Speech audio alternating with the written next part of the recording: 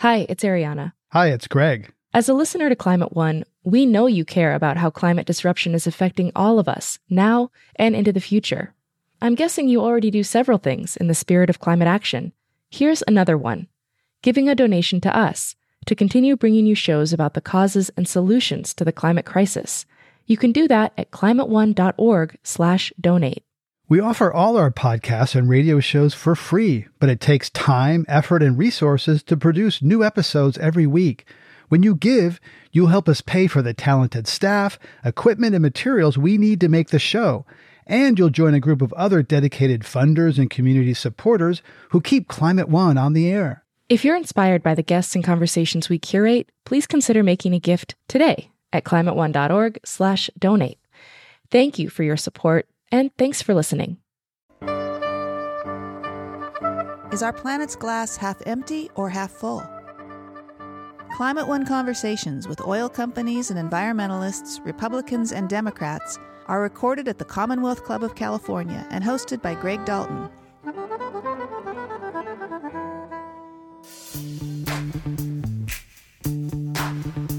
In their 1968 book, The Population Bomb, Paul and Ann Ehrlich warned of the dangers of overpopulation. These included mass starvation, societal upheaval, and environmental ruin. Half a century later, not all of their dire predictions have come to pass. But unless we do more to alleviate the world's problems, Ehrlich still sees little hope on the horizon.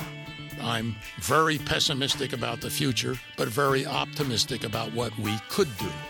I have to say that I've become less optimistic about what we could do, for among other things, of course, because we're not trying any of it. Glass half empty, to be sure. But cognitive scientist Steven Pinker argues that despite dark headlines, in many ways, life is getting better for most of the planet. People are living longer. The average lifespan across the globe is about 72 years. Global extreme poverty has been sinking. Probably less than 10% of the world today lives in a state of extreme poverty. 200 years ago, it was more like 90%. On today's program, Greg Dalton explores reasons for hope with Steven Pinker, author of Enlightenment Now, The Case for Reason, Science, Humanism, and Progress. Later in the program, we'll hear from Paul Ehrlich, who is now a professor of population studies at Stanford University. Greg talked with Ehrlich earlier this year. First, here's Greg's conversation with Steven Pinker. So tell me how humanity is progressing in terms of poverty, disease, and early death. Well, when you measure dimensions of human well-being, you find, to the surprise of many newsreaders, that they're all improving. People are living longer. The average lifespan across the globe is about 72 years. For most of human history, it was about 30. Global extreme poverty has been sinking. Probably less than 10% of the world today lives in a state of extreme poverty. 200 years ago, it was more like 90%. And in fact, it's fallen just by three-quarters just in the last 3 decades. Wars in the classical sense of battles between two armies of nation states is becoming obsolete. The last one was the American invasion of Iraq more than 15 years ago, and rates of death in war have been falling. Though people might cite Syria as there's still lots of war within There's countries. still civil wars, yes. Civil wars in general kill fewer people than wars between countries, although the Syrian civil war is the worst war in a generation. It has sent the curve creeping a little bit back upward, but it is still a fraction of what it was in the 60s, 70s, and 80s. And then education, literacy. The natural state of humankind is to be illiterate. Now, 90% of the world population under the age of 25 can read and write. You write about the optimism gap or optimism bias. That is, that people look at their own lives through rose-colored glasses. When it comes to divorce, illness, crime, those things happen to other people. Tell us about that. Yes, we as a species are subject to this strange bias where we all think that we're luckier than average. Now that's nonsensical. It's a contradiction in terms. But people think they're less likely than the average person. We live in Lake Wobegon. Yes. We live in Lake Wobegon, absolutely. On the other hand, when you switch the question from what is your life like to what is the country's life like, then people turn from Pollyanna to Eeyore. They become pessimistic about the state of the country. They think that the nation's schools are failing, but their own kids' schools, not bad. They think that the streets of their city are too dangerous to walk on. What about your neighborhood? It's pretty safe. So this is sometimes called the optimism gap. I think one journalist called it the I'm okay, they are not syndrome. And it does distort our view of the state of the nation and the state of the world. So if the statistics say that humanity is progressing and we are wired for optimism, then why aren't we Americans happier? There's the World Happiness Index put out by the United Nations. The U.S. has never cracked the top 10. In fact, it dropped 4 spots in 2018. So if what you're saying is true, why aren't we happier?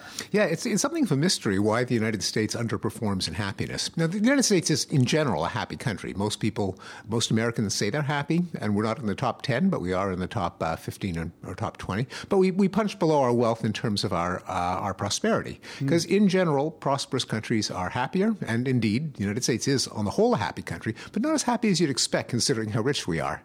And I don't think anyone really knows the answer. Partly it's because it may be because of the large degree of inequality, so that even though on average we're richer, there are an awful lot of people who aren't so rich. It may be because our social safety net is weaker, so that people, even if they're doing okay, they worry that they're one illness away from ruin.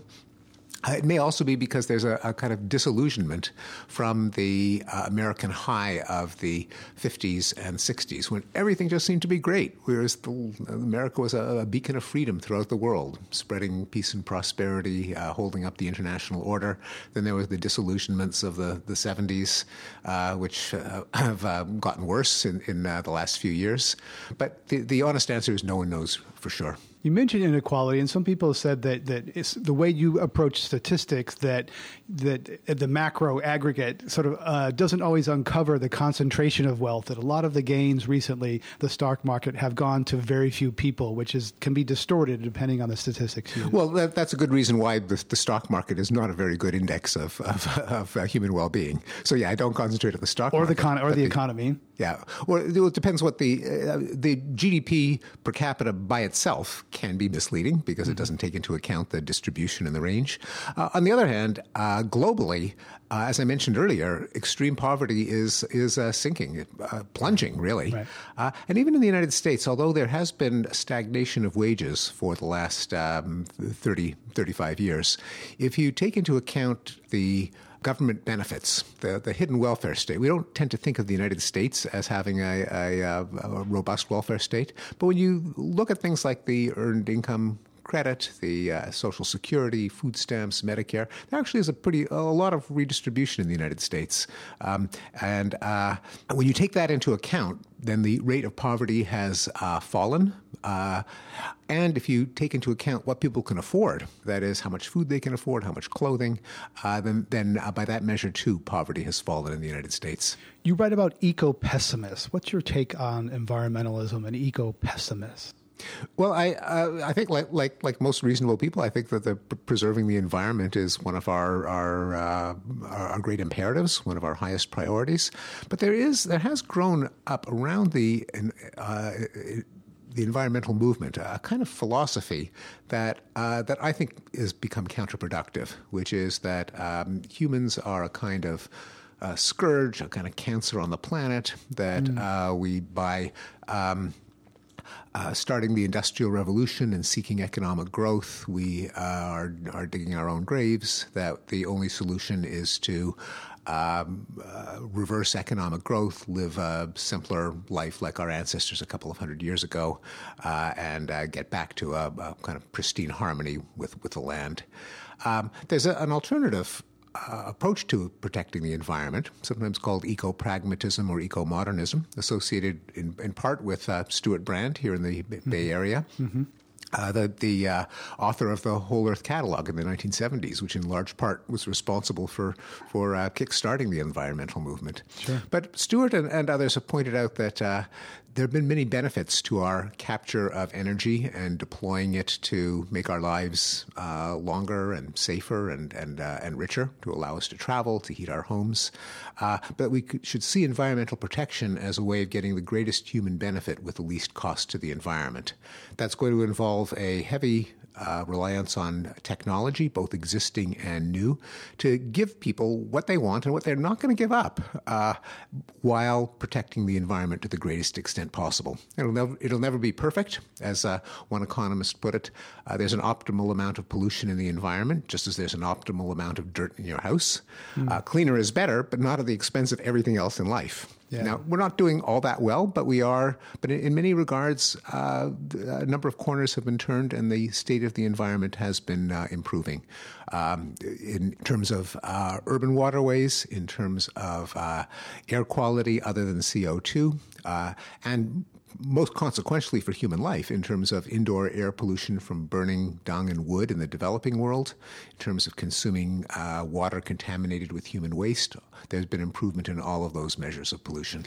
And the current administration is trying to roll back a lot of the safeguards and policies that made that possible. Indeed, it's horrifying. And my own view is that the people who are concerned about the environment have, in a way, almost done themselves a disservice by failing to note the tremendous progress that's been made as a result of the very environmental regulations that the Trump administration is seeking to dismantle. Because if environmentalists say, well, the environment's getting worse and worse and worse, well, then the Scott Pruitts of the world will say, well, what good are all these regulations? All they're doing is constraining economic growth and putting businesses into bankruptcy. And we have to make a choice as to whether we want to be prosperous or or protect the environment. It's one or the other.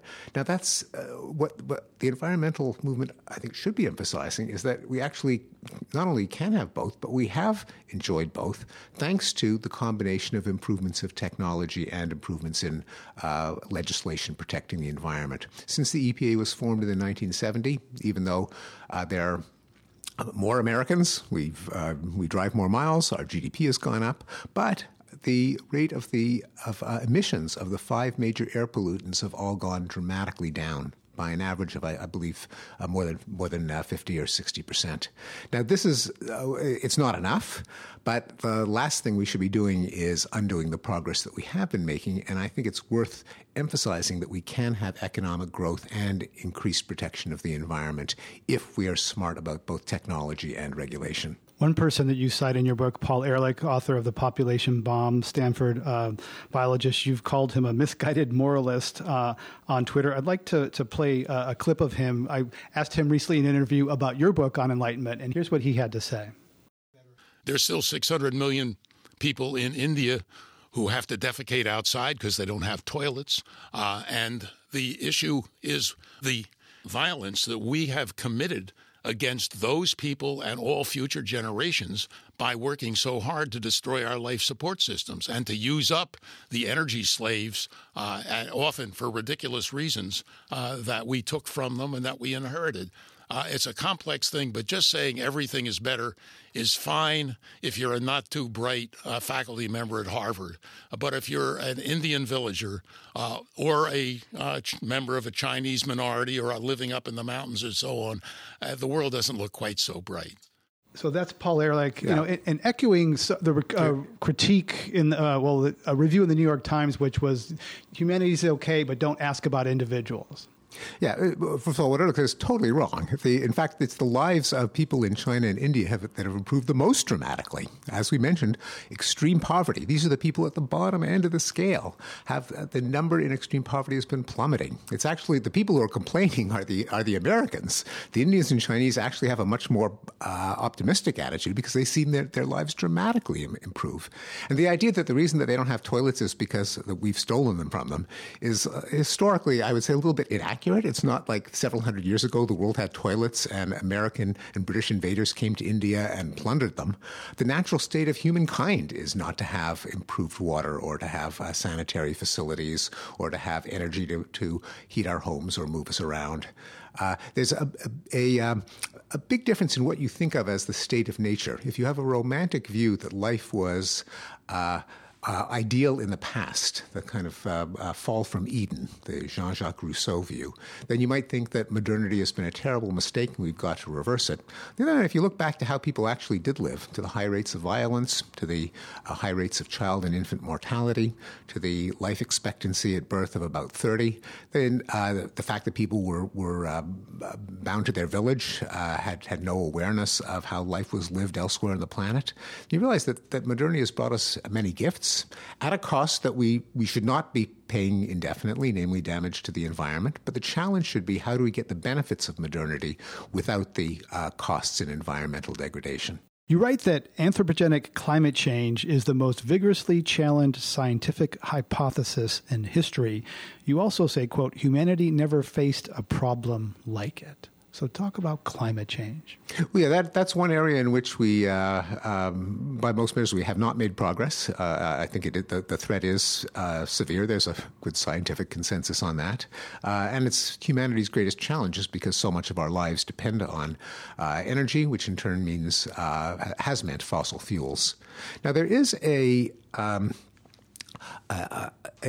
process that all industrialized countries have undergone, that they have relied less on carbon for their energy sources. That is, the proportion of energy that comes from carbon as opposed to other sources tends to reach a peak when a country industrializes and then falls. And that happened in England first, with a switch from wood to coal to oil to other sources, to renewables and nuclear.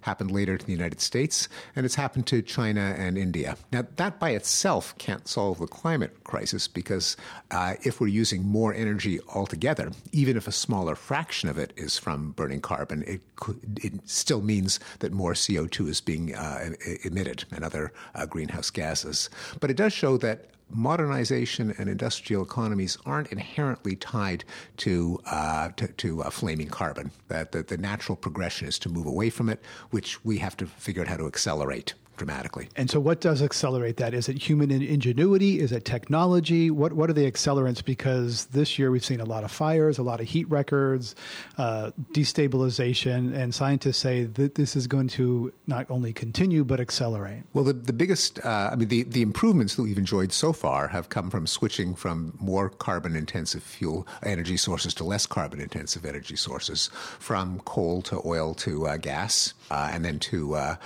nuclear and renewables. I think that my own view is that the two things that need to be done are carbon pricing, so that every economic decision that everyone makes factors in the damage to the environment that comes from burning carbon, and improvements in technology in zero carbon energy sources. And you write that people have difficulty thinking at scale, and climate is so big. So I'm interested in you wearing your psychologist hat, how people process climate. Because if there's a man with a gun with the intent to do harm, the cable news channels get all worked up and people respond directly. But with something that's perceived to be abstract and long-term as climate, the human brain seems to process that differently. Yeah, so there are some cognitive limitations that it's very hard to think in terms of millions of tons, billions of tons of CO2, or terawatts versus gigawatts. No one knows what those are. Yeah, you have to really write down the number of zeros unless there's that. There is the fact that our fear circuitry is engaged by immediate threats like snakes and spiders and tiger in the woods, tiger and men with daggers and malevolent agents trying to do us in. But I think there are actually two other factors that are far more consequential. And in this regard, I kind of diverge from a lot of my fellow cognitive psychologists who point to these cognitive biases. And those cognitive biases are real.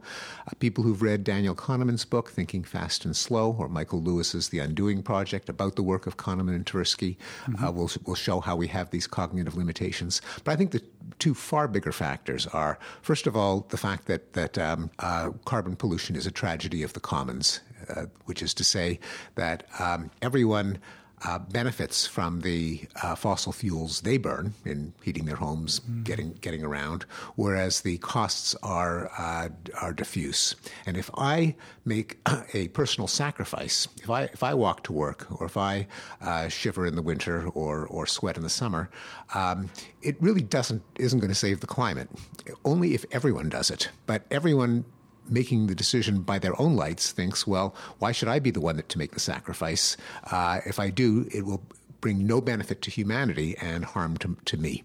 Presuming you don't like that walk to work, maybe you enjoy that. Well, walk no, to work. which I personally do. So yes, and I rode a bike here, but right. because some people say there's a false trade-off that the green economy involves price and sacrifice, and that's not always the case. Sometimes that's right. Green is better. Indeed. And in fact, we should make my electric car is far better than my gasoline car. Yeah, we should make it as little the case as possible, that is, with improvements in technology, absolutely. But nonetheless, at any level, any benefit to the environment is going to be trifling at the individual level, but the cost to the self is going to be huge. Right. So every person rationally thinks, well, why should I give up my air conditioning? It's not going to save the planet. It's going to make life miserable for me. That's why some of the decisions have to be centralized, why you need carbon pricing imposed by government. Voluntary sacrifices, unplugging your chargers and bringing your own coffee cup to work, they're nice, and I do them, and I pose for posters saying other people should do them. That's not going to solve the problem. In fact, you say they're a distraction. I think they're a distraction, yeah. So maybe I should stop volunteering for those posters. The other huge psychological problem, and this has not been given enough attention, is political tribalism.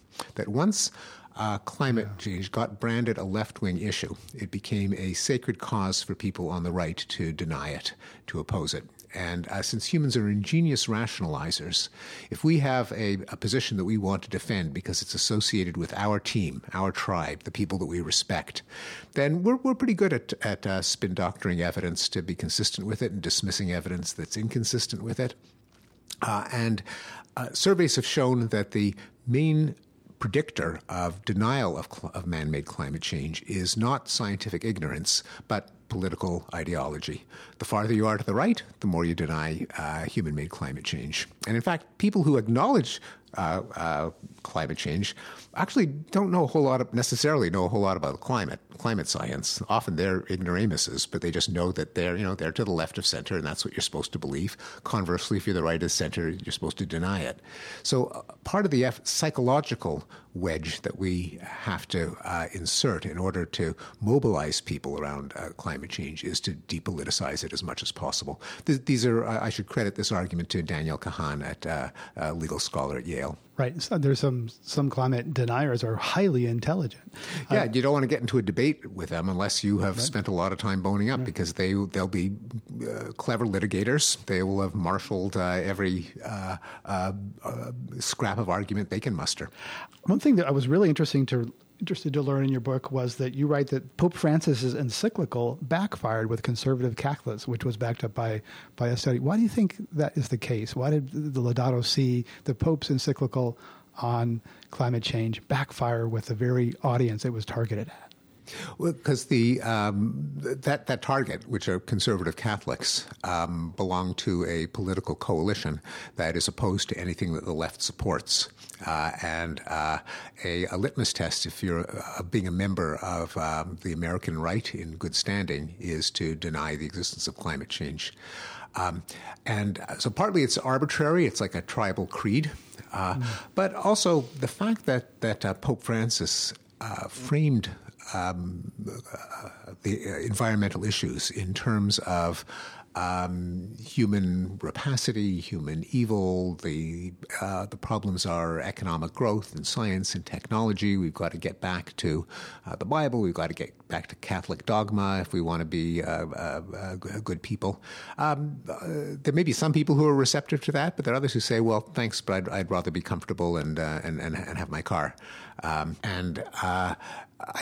think a better way of putting it is let's make the massive changes that we have to make so that people can get around without burning carbon, without emitting oxides of nitrogen and sulfur dioxide and particulate matter into the air. Not let's go back to a simpler and more puritanical lifestyle. Right, voluntary virtue won't do it. But how do we get beyond the tribalism? If tribalism is the root cause, we evolved in mammals. We evolved in small social groups. How do we get beyond that? The general answer is that our cognitive category of tribe is pretty plastic. I mean, we all belong to many tribes at once. We're Californians, we're Americans, we're Giants fans or Celtics fans, we're Cal alumni or Stanford alumni. So they're intersecting tribes that we belong to, and one is to try to make the salient tribe we belong to not aligned with policy, because policy actually affects. It's one thing to be loyal to your school or to be a sports fan, because that's just fun. There's no consequence. But if your tribal affiliation determines your opinion on climate change or taxation or involvement in foreign wars, that is pernicious. So it's not obvious how to do it in a hurry, but certainly having people who are not branded as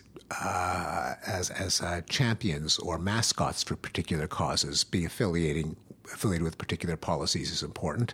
In that regard, it was unfortunate that one of the champions for combating climate change was Al Gore, the Democratic vice president and candidate for president, who put kind of a left-wing stamp on it. So part of it is to try to undo that, find people on the right who acknowledge the reality of climate change. Second is to try to disconnect particular issues that need action, such as reducing carbon emissions, from philosophies and ideologies like romanticism, like degrowth, like anti-capitalism, that people may have other reasons not to sign on to. And to dissociate possible remedies from the acknowledgement of the existence of the problem in the first place. Now, I don't think that, for example, geoengineering is going to get us out of climate change, although it might buy a little bit of time. It might be a temporary stopgap to mitigate some of the worst effects. But that's not how we're going to, for many reasons. We can't just turn the ocean into carbonic acid. However, one study showed that if you even mention the possibility of geoengineering, then people are more likely to at least acknowledge that climate change is a problem. Now, this, of course, is illogical. How you solve a problem is independent of whether a problem exists. But if people don't think that acknowledging the problem commits them to some solution that they don't like, such as undoing capitalism or undoing growth, their minds are more open to the existence of the problem in the first place. You're listening to Climate One. Steven Pinker is a professor of cognitive science at Harvard and the author of Enlightenment Now, The Case for Reason, Science, Humanism, and Progress. Greg Dalton spoke with him about reasons for optimism in the face of global challenges like war, poverty, and climate change. Earlier this year, Greg sat down with Stanford professor Paul Ehrlich. He and his wife Anne Ehrlich wrote the 1968 bestseller The Population Bomb. In it, they warned that the world's population was spinning out of control and that the outcome would be widespread famine and chaos. Here's Greg's conversation with Paul Ehrlich. One of the critiques of the book is often that it's overly dark, it's doomsday. And what do you say that today? It's much darker today, and you can prove it. In other words, after all, we were worried then about the problems of feeding human society when there was 3.5 billion people on the planet. Since then, something on the order of 200 to 500 million people have starved to death or died of nutrition-related illness. Now we've got way over 7 billion people. We have something on the order of 800 million, that's more than double the population of the United States, hungry and starving, and another billion or two who are micronutrient malnourished. And people always say, well, we don't have any food problem. Well, the people saying that, of course, usually don't. I don't have a food problem. I wish I had a little bit more of a food problem. But if you've ever traveled in poor countries, you can't miss the undernourished kids. And the fact that people are micronutrient malnourished means they can't function well in society. So when we try and get society to take action on our existential problems, we have trouble doing it.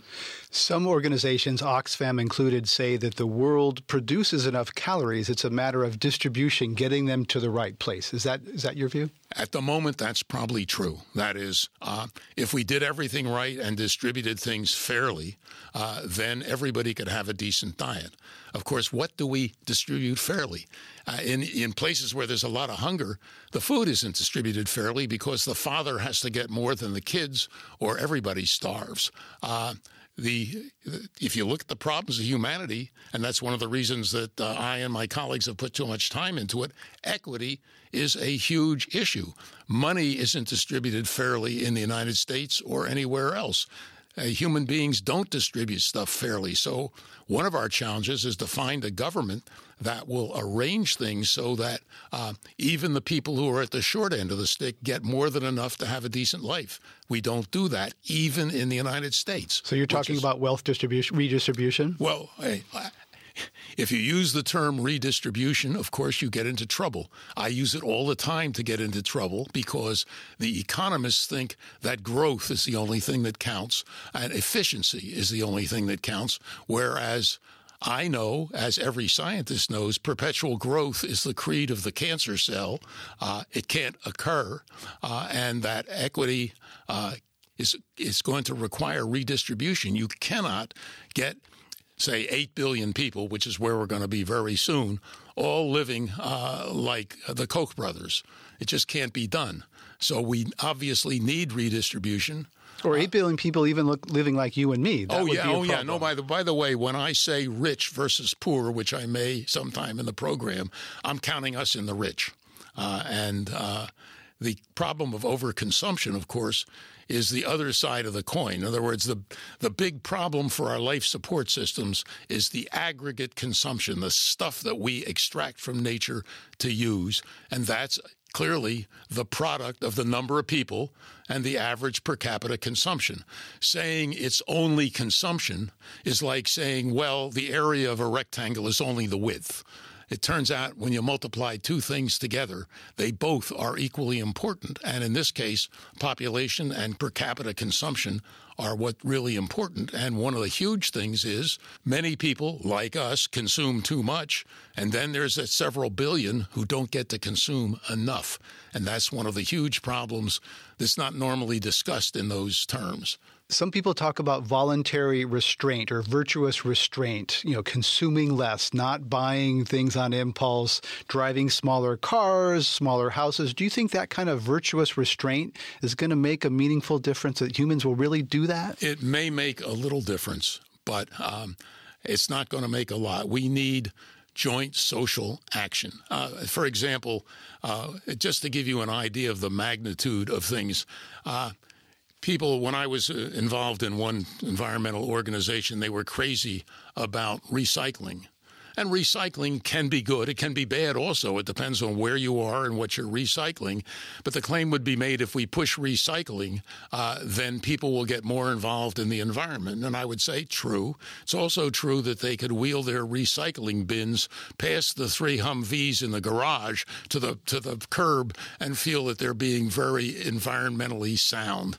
And the answer is we need huge changes. To give you an example from the demographic side, from population, having one less child is the equivalent, if you have one less child, of you giving up driving entirely 20 times. In other words, giving up driving only saves the environment in the climate area. This is in Climate, a paper by Wynne et al., that if you give up having a child, you save 20 times as much greenhouse gas not going into the atmosphere as you would if you gave up driving entirely. For your whole life. For your whole life. So let's talk about climate. How has climate affected your projections looking into the future? Because you were pretty dark in 1968, and you say it's darker now. How has climate figured into that? Well, in 1968, we did discuss in the population bomb the fact that's crystal clear to anybody who's thought about it. If you put crap into the atmosphere, you're going to change the climate.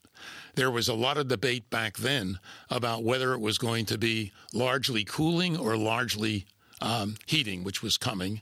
That's because in 1968, various people hadn't done the research to show that carbon dioxide, the main greenhouse gas, was accompanied by another bunch of gases that almost accounted for another half of the warming. And that's what shifted things in the direction of warming.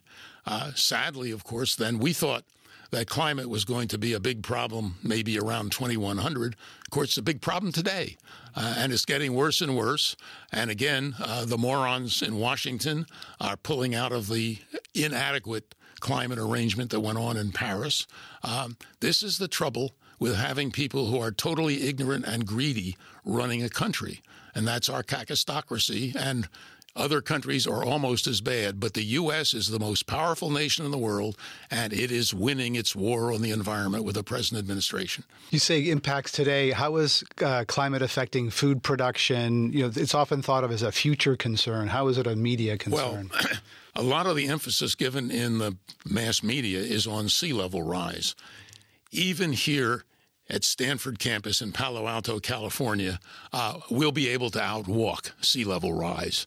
It's a relatively gradual process unless we're extraordinarily unlucky with the dynamics of the glaciers in Antarctica.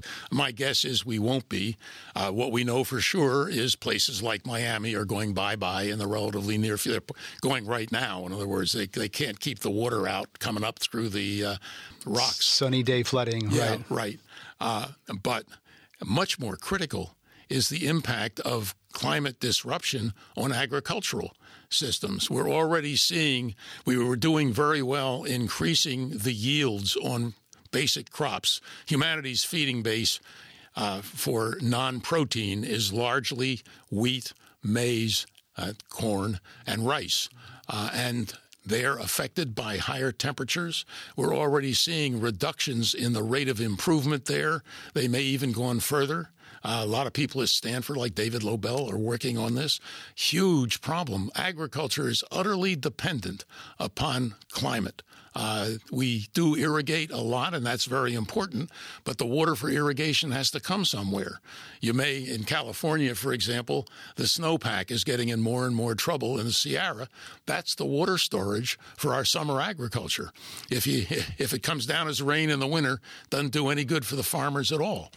So we're seeing impacts around the world on agriculture already from the amount of climate change we've seen from a relatively small influx of greenhouse gases into the atmosphere. And it's going to get worse and worse because we're not taking the steps to do it. We're reversing it. We have, again, a government that's trying to destroy the environment because it has no clue that the environment is what supports them. But isn't it possible also that the grain belt, the corn belt, could reach up into Canada, that Russia could have arable land new land comes into agricultural production because of the warming climate? It could be in some areas. You may get more production because of the climate change.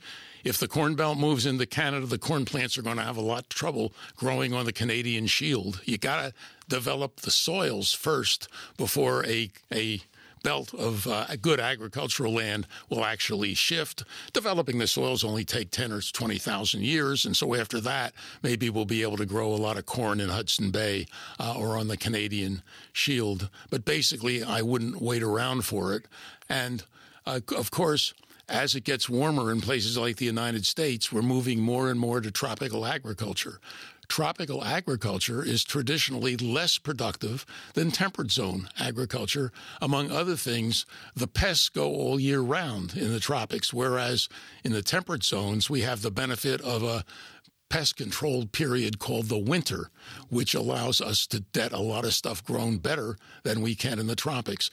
The prospects for doing better with food in terms of production are and I would say very shaky. And in terms of distribution, I see things going in the wrong direction. We're caring less and less. We're putting less into redistribution of food, even though we've improved the systems for doing it. But there's less interest, particularly in our government, in helping other people.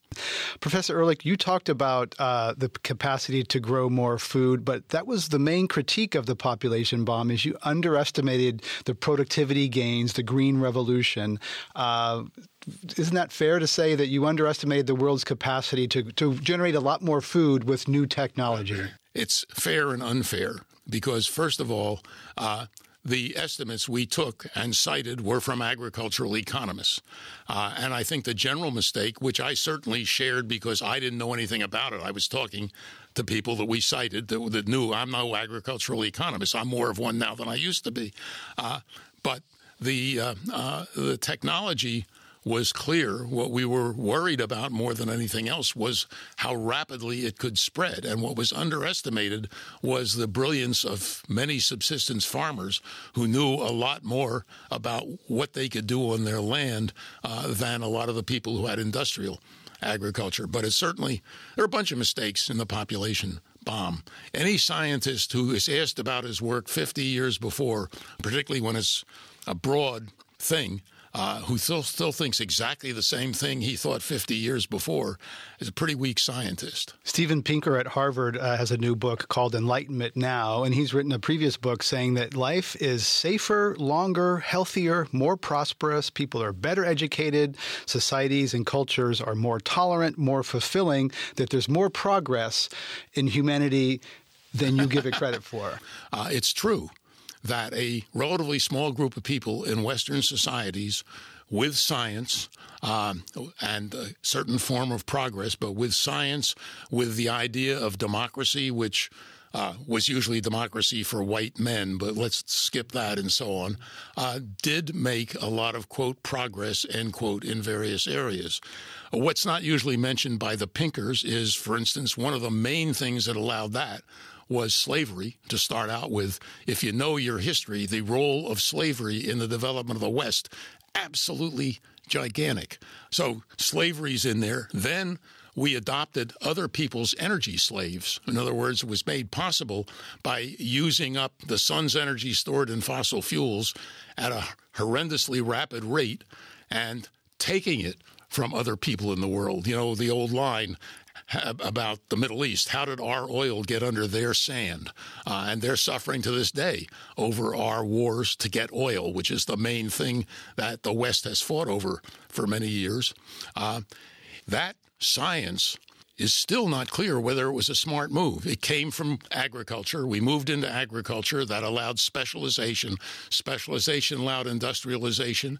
Industrialization allowed a moron, an absolute moron, narcissist, to have the power to blow up civilization and destroy humanity and most of the animals on the planet. One single person. Is that an advantage?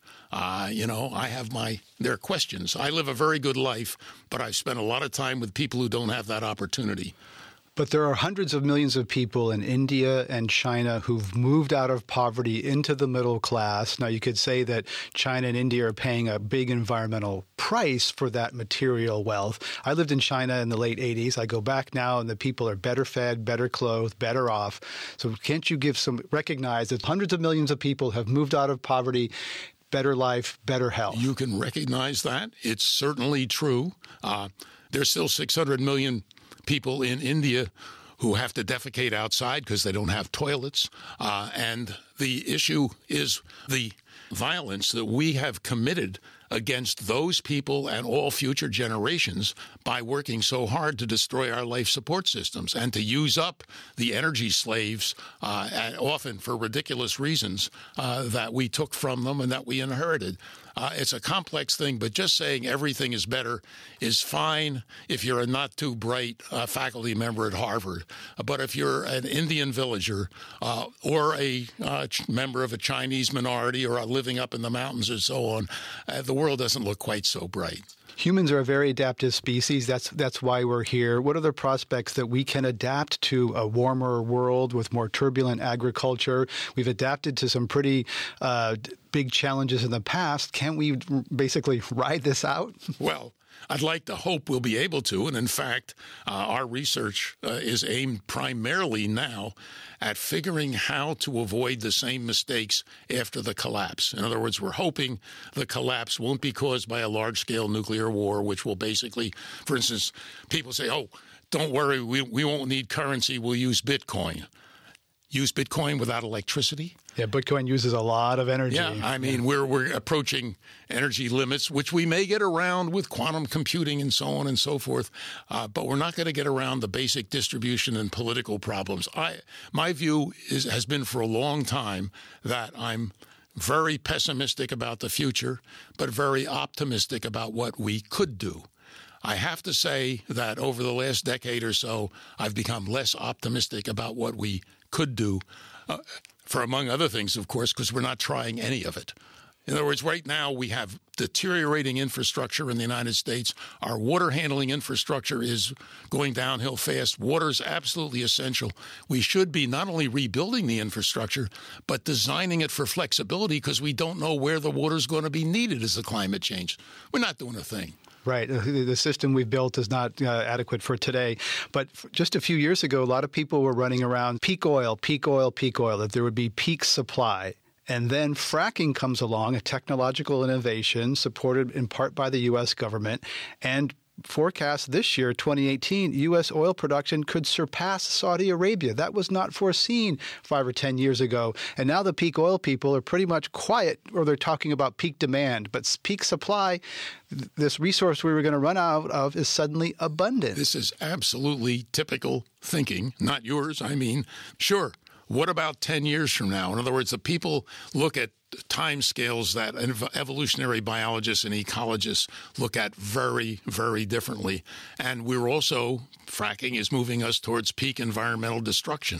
What they're doing in Canada with the oil sands and so on, destroying a huge portion of the country for the temporary use of oil. For one species in one generation. Exactly. And of course, I don't even want to get into the rights of the biodiversity that we're destroying. I recently saw an article saying there's no ethical reason not to destroy biodiversity. Well, ethics are entirely invented by human beings, and there's a huge portion of our population that thinks it's unethical to wipe out the songbirds and so on and so forth, besides the fact that it's killing us at the same time. So it's a complex issue, but there are always going to be people who say, oh, well, we're going to come up with some magic. We'll pull the technological rabbit out of the hat to save us. And they forget when you look at the past technological rabbits, they've often had very nasty droppings. You talk about the foregoing population. Are we headed toward what, 9 or 10 billion people? Seems more likely 11. 11. More likely if we avoid the huge die-off. There's almost no way, even with billions of people dying prematurely, that you're going to have fewer than 7 billion people on the planet at the turn of the next century, unless we have a large-scale nuclear war or absolutely vast plagues or famines. And I mean losing 15 billion people or something over the period, but not likely to have a very small. What we need to do, obviously, and should have started 40 years ago, is give women absolutely equal rights and opportunities, make sure everybody has access to modern contraception and backup abortion, teach everybody that you can have lots of fun with sex without having lots of children, and change our entire society. If you're just joining us, my guest at Climate One is Paul Ehrlich, Professor of Population Studies at Stanford University. I'm Greg Dalton. Climate is often framed as a moral issue. What did you think of Laudato Si, or Our Common Home, from Pope Francis? I wrote an article with John Hart at Berkeley, whose title was changed by Nature, which published it. They changed the title to something like "The Pope Doesn't Do Enough for Women," but our title was "Two Cheers for Pope Francis." I think he is a more flexible individual than vast majority of people who've been in that position. He's well educated. You have to understand that the Roman Catholic Church has a social science and a natural science academy. They're interested in hearing what's going on in the world, and I think they're changing gradually in the right direction, but they have the same problems we have in the United States. Politics, stuffy idiots who don't understand the world. I'm personally a fan of the Pope, and that will get him in trouble. You have this reputation as Dr., a prophet of doom. Do people kind of avoid you at cocktail parties or picnics because they think, oh, it's going to be, you're a downer? Oh, I don't talk about these things at cocktail parties. I just drink.